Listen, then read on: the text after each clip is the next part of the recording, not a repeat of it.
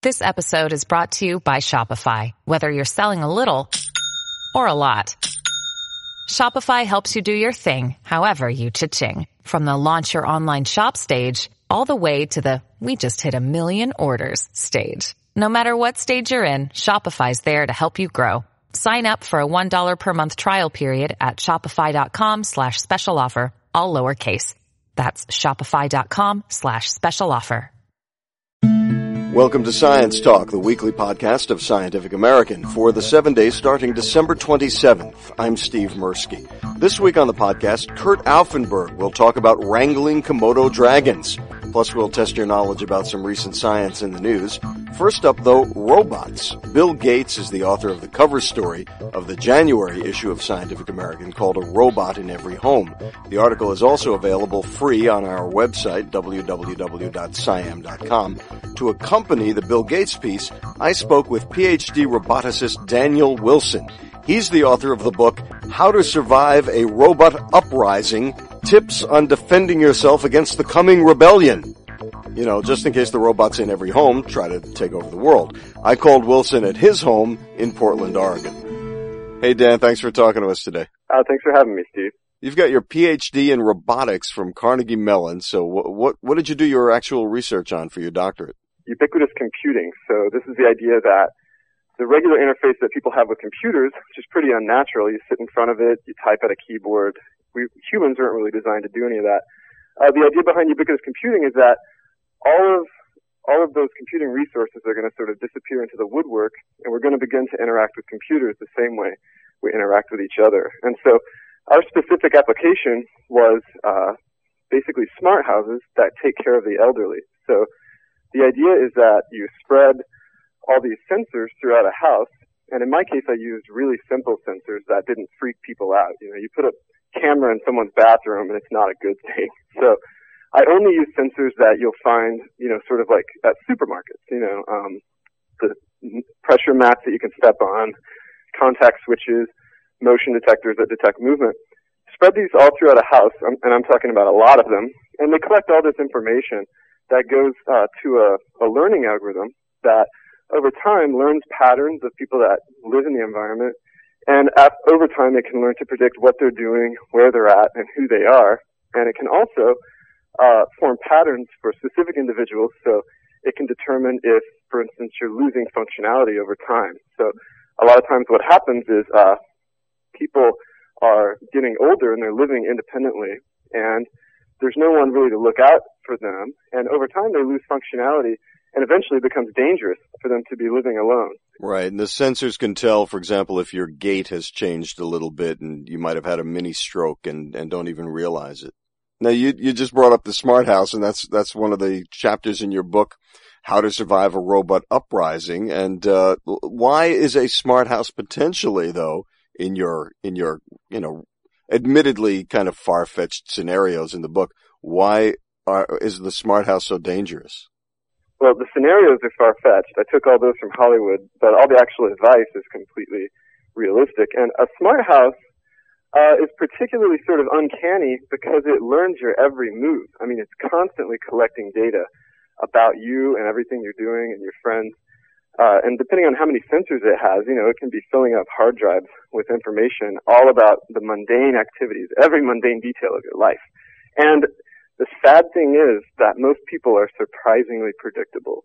So, as it turns out, you probably take the same routes throughout your house all the time. And if a smart house wanted to use that information in sort of an evil way, then, you know, you might find a pair of roller skates, you know, at the top of the stairs. I see. One of the other scenarios that you talk about in the book, the threat of modular robots. Where are modular robots right now in terms of development, and why would they be so dangerous? The reason that they would be especially hard to stop is because, just like in Terminator 3, you can see that losing pieces doesn't really affect the overall robot. It can constantly reconfigure and reshape itself so that it solves all sorts of problems. And so right now, obviously, modular robots are not nearly as complex as the robots on TV. The major problems are exactly the strengths of that robot, which are how do all these modules communicate in order to in order to solve new problems and how they do it really quickly. So right now what we have are modules that are maybe, there was some work at Xerox PARC, which is just PARC now, and some work at Carnegie Mellon as well. And in both of those cases, the modules are about the size of children's blocks. And what they do is they dock with each other so they can sense when they get near another block, and then they can sort of dock so that they combine into one bigger robot. And then, depending on where they want to go, they can form into different shapes in order to get there. So they could combine into, you'd have lots of blocks that combine into the shape of a spider, and then it would walk, or the shape of an inchworm, and then it would inch along, or a snake, which is very similar to an inchworm, except that it would sort of maybe sidewind along. Mm-hmm. They're pretty creepy. I mean, it's really interesting to watch a flat sheet of modular robots crawl along the ground, and then when they find an obstacle, just part down the middle, like water. And you have actually seen that? Yeah, there's videos of that. Yeah. So, online, too. Anybody can see them. So there's the possibility, once the modules get small enough and facile enough, and there are enough of them, I could walk into a room, sit in what I think is a chair, and the chair reorganizes itself into some kind of an animal-like robot that then tears me in half? Yeah, exactly. And that's just thinking about it conventionally. The other really interesting thing about modular robots is that if you were engulfed by one, you could actually it could actually manipulate you from the outside. So from the outside it would look like, let's say, an egg, but there you are on the inside, or it engulfs a Rubik's Cube and then it spits it out, fully solved. That kind of a scenario. So Captain Kirk was always getting robots to commit suicide, basically, by pointing out logical inconsistencies or paradoxes that the robots had, or the machines or the computers had fallen into. So will that work for us? Are we going to be able to convince the robots to just kill themselves because they're violating some command? I do have a little section on evil robot logic, which appears constantly in popular culture. And so, anybody that reads the book will be inoculated against that. But in my opinion as a roboticist, this is key.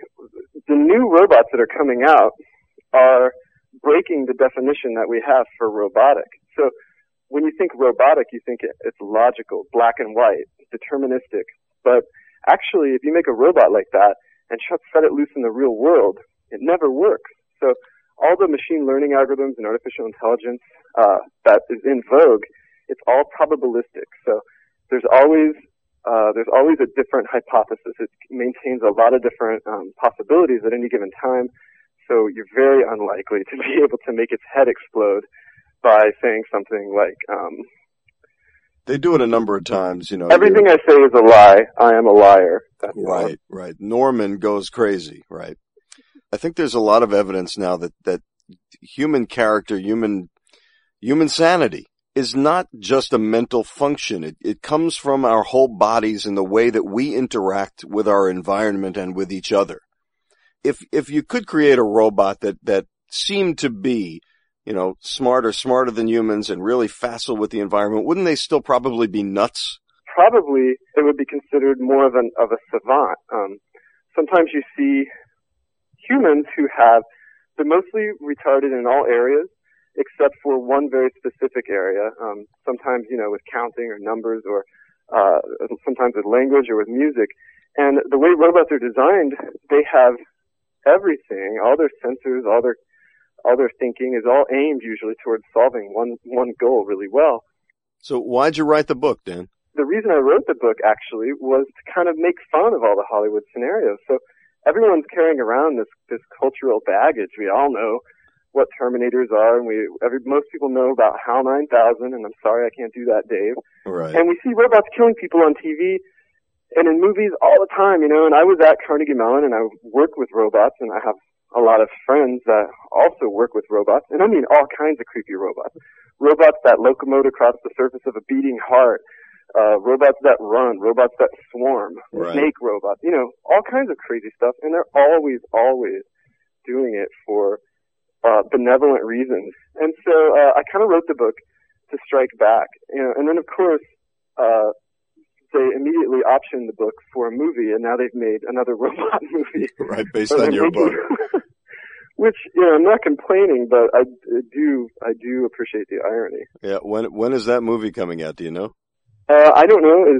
It's not being filmed yet. It's still pre-production. So, but Mike Myers has signed on to star in it, and it's listed on IMDb as coming out in 2008. Uh-huh. Wow. And that's how clueless I am. I have to look at my own IMDb page. That's pretty good. Well, again, it's How to Survive a Robot Uprising, but really what's in there is a lot of good information about where robotics is right now and where it's going to be in the next few years.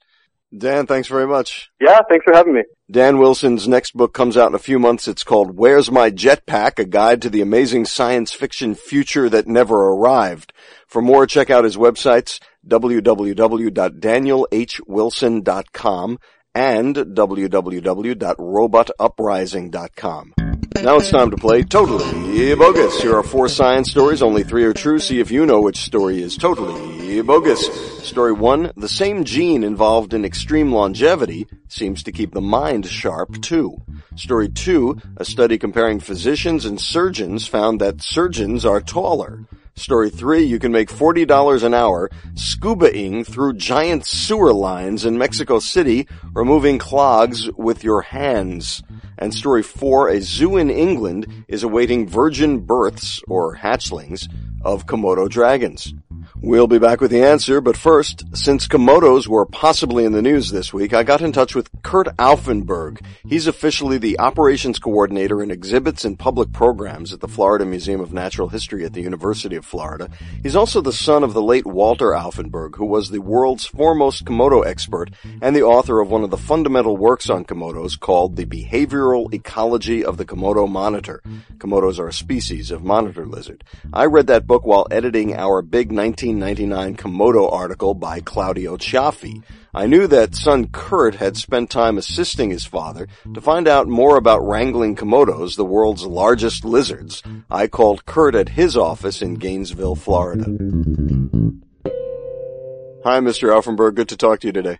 And it's nice to talk to you, Steve. You had some interesting experiences as a teenager. How long did you actually spend with your dad studying Komodo dragons? It was right about 11 months. My entire family, with the exception of my older brother, who was attending the University of Florida at the time, spent from August 69 to July of 1970 on the island of Komodo. And how old were you? I was 15, and I had my 16th birthday on Komodo. And what kind of a party did you have? There was a cupcake-type bread thing with a single candle in it, and I believe I was able to listen to the top 10 pop songs out of a radio station in Australia, and that was the extent of my birthday party. Really, field research on Komodo in the late 60s, early 70s must have been pretty Spartan. It was extremely Spartan. We were the only English-speaking people on the island. At the time, there were about 400 or so native Komodoans that lived in a village about a mile or so away. There were a couple smaller villages, one very close, within a half a mile. And we had the only motorized vehicle, which was a little motorcycle. We lived in a little A-frame type structure, right, just a few yards from the beach. And were there more Komodo dragons than Komodoans? Oh yes, yeah. There were. Well, my father estimated 4,000 or 5,000 on the island, and so there are many more Komodo dragons than people. What kind of things did you actually do? Things like their home range, their feeding strategies, their foraging patterns, their feeding behavior, reproductive behavior. So what were you actually acted as a research assistant to your father? Yes. And what were some of your particular responsibilities? I tried to stay out of the way most of the time. But pretty wise. Well, we had this heart-shaped trap that we'd bait with dead animals of one sort or another, and then my father and Putras Sastrawan, who's now the dean of science at Udayana University in Denpasar, Bali, would catch them often with local assistance, unfortunate people that happened to be at the house at the time, and so anyone who was visited got recruited into being a field researcher. That's correct. And then these were 9.9 times out of 10 a local person. Uh-huh. And then we'd they were all trussed up and duct taped up, and we'd bring them into the shade. Dragons, not your dragons, visitors. yes, right. The dragons, Okay. yes. And we'd bring them into the shade, and because at that time it was very, very hot, and the dragons couldn't stand too much of the heat, so we would bring them into the shade and do all the measurements that you would do on any lizard, length and weight, and one of my jobs was to get a cloacal temperature with the temperature probe, and also paint a large white number on their side, and clip on like a cattle tag onto their lateral skin fold, so we could see if we caught them later on again. Let's, some people might not know what a cloacal temperature, reading would involve, but let me put it this way. You were sort of, doing the equivalent of dealing with a rectal thermometer? Or it would be a rectal thermometer, for a reptile. That's exactly right. And this is a big, mean reptile. Yes, and they weren't at all happy at this point. I would think not. Particularly with a rectal thermometer. Yeah. So, and then we would take all these measurements and weigh them, and then we'd very carefully untie their legs and undo the duct tape or rope around their mouth, and we'd scatter in different directions, and most of the time the lizards would run off in the opposite direction. But every once in a while they would turn around and look you guys over? Yeah, they'd say, that's the last time you're going to get my rectal temperature. Yeah. Right. They're incredibly charismatic animals from my distant vantage point. I did get in a cage at the National Zoo in D.C. Mm-hmm. with one Komodo dragon, but she was an incredibly docile, female, obviously female, and, and did not smell bad. I was led to believe that they might all smell bad, but I guess it's just the wild ones that really smell terrible, according to your dad's writings. They do smell bad, and it's in the wild. They mostly because they for the most part they feed on carrion, and they're things. A lot of the meat and entrails and such gets thrown around. They're very messy eaters, and so they don't smell very good. It's not very pleasant. But they are extremely charismatic. They're extremely intelligent, and they're fascinating to observe, both in the laboratory as well as the wild setting. We had one live very near us, number 19, who attained a length of almost 10 feet by the time we left. We caught him numerous times, but he would go into our trap, eat our food, stand on his rear legs, eat the bait, and then go down up to the ramp and get back on his back legs, put his front legs onto the top of the ramp, and just hoist himself out. And to watch that awesome power was amazing. Wow. I remember in David Quammen's book, Song of the Dodo, he talks about Komodos that are basically scampering up almost a vertical face, and it's pretty amazing. Yeah, they're amazingly strong. A person that knows what he's doing can handle a good-sized alligator fairly competently, but that's not the truth with the Komodo dragon. They're extremely strong for their size. Yes, kids, do not try this at home. No. Right. No. Especially if your home is the island of Komodo. No, and I do want to say that after spending a year studying Komodo dragons with my father, when it came time to choose my field, I chose land snails. So land snails. Slow, small creatures. And they don't bite. And although the experience in Asia was wonderful and an experience, and it introduced me to Asia, and most of my work has been in Asia since then. But I knew I didn't want to go into a large carnivore again. Right. And you mean that literally. I mean that literally. You really didn't want to go into a large carnivore from either end. From either end. No. So what is your land snail studies? What have they been like? Well, I'm more interested in systematics and distribution, and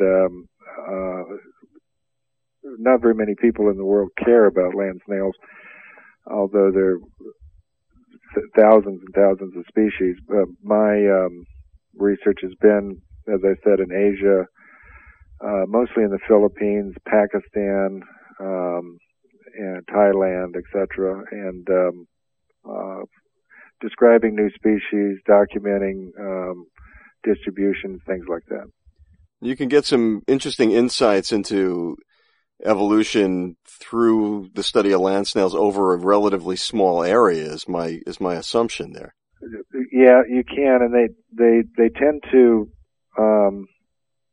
reflect older distribution patterns than particularly mammals and birds, where much of the biological research has been. So when you're looking at land snail distributions, you're usually seeing a much older snapshot, and a closer relation to ancient geological events. And,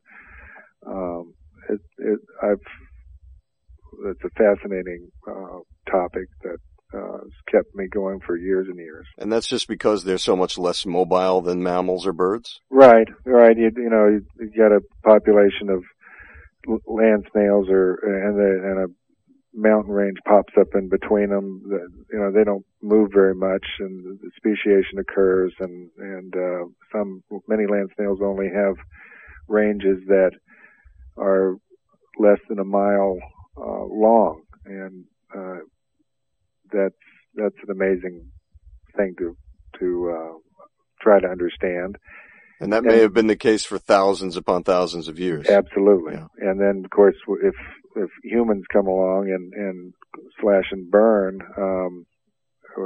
their agricultural techniques, you could potentially be wiping out hundreds of species that we don't even know exist yet. Right. Mr. Aufenberg, great to talk to you. Thanks very much for reminiscing about those experiences. Well, thank you for having me. Kurt Aufenberg and his late father co-authored the introduction to the 2002 book, Komodo Dragons, Biology and Conservation.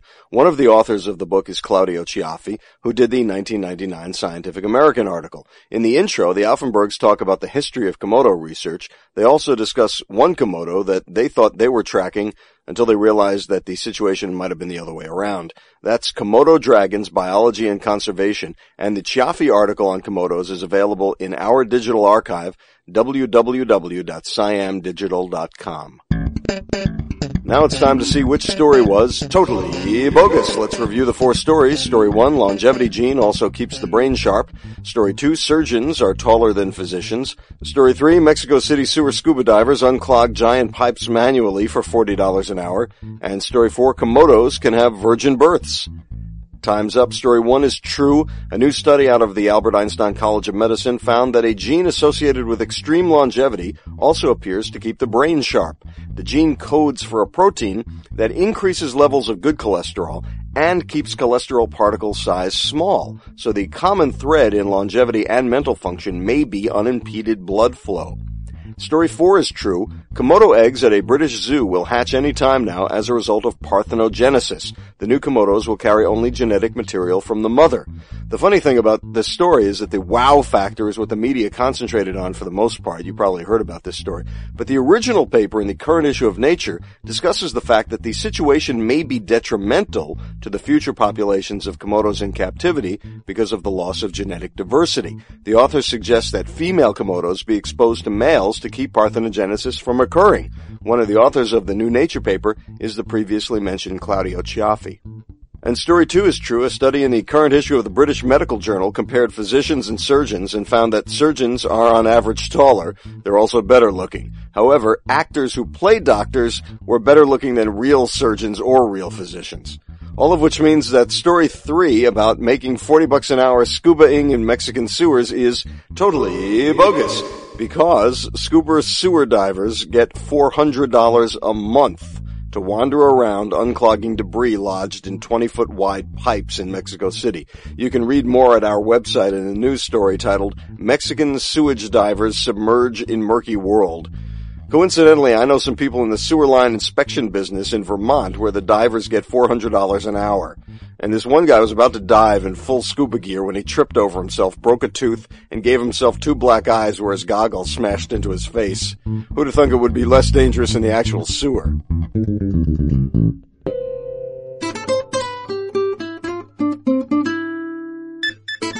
Well, that's it for this edition of the Weekly Scientific American podcast. You can write to us at podcast@sciam.com. Check out news articles at our website, www.sciam.com. And the Daily Sciam podcast, 60 Second Science, is at the website and at iTunes. For Science Talk, the weekly podcast of Scientific American, I'm Steve Mirsky. Happy New Year. Thanks for clicking on us.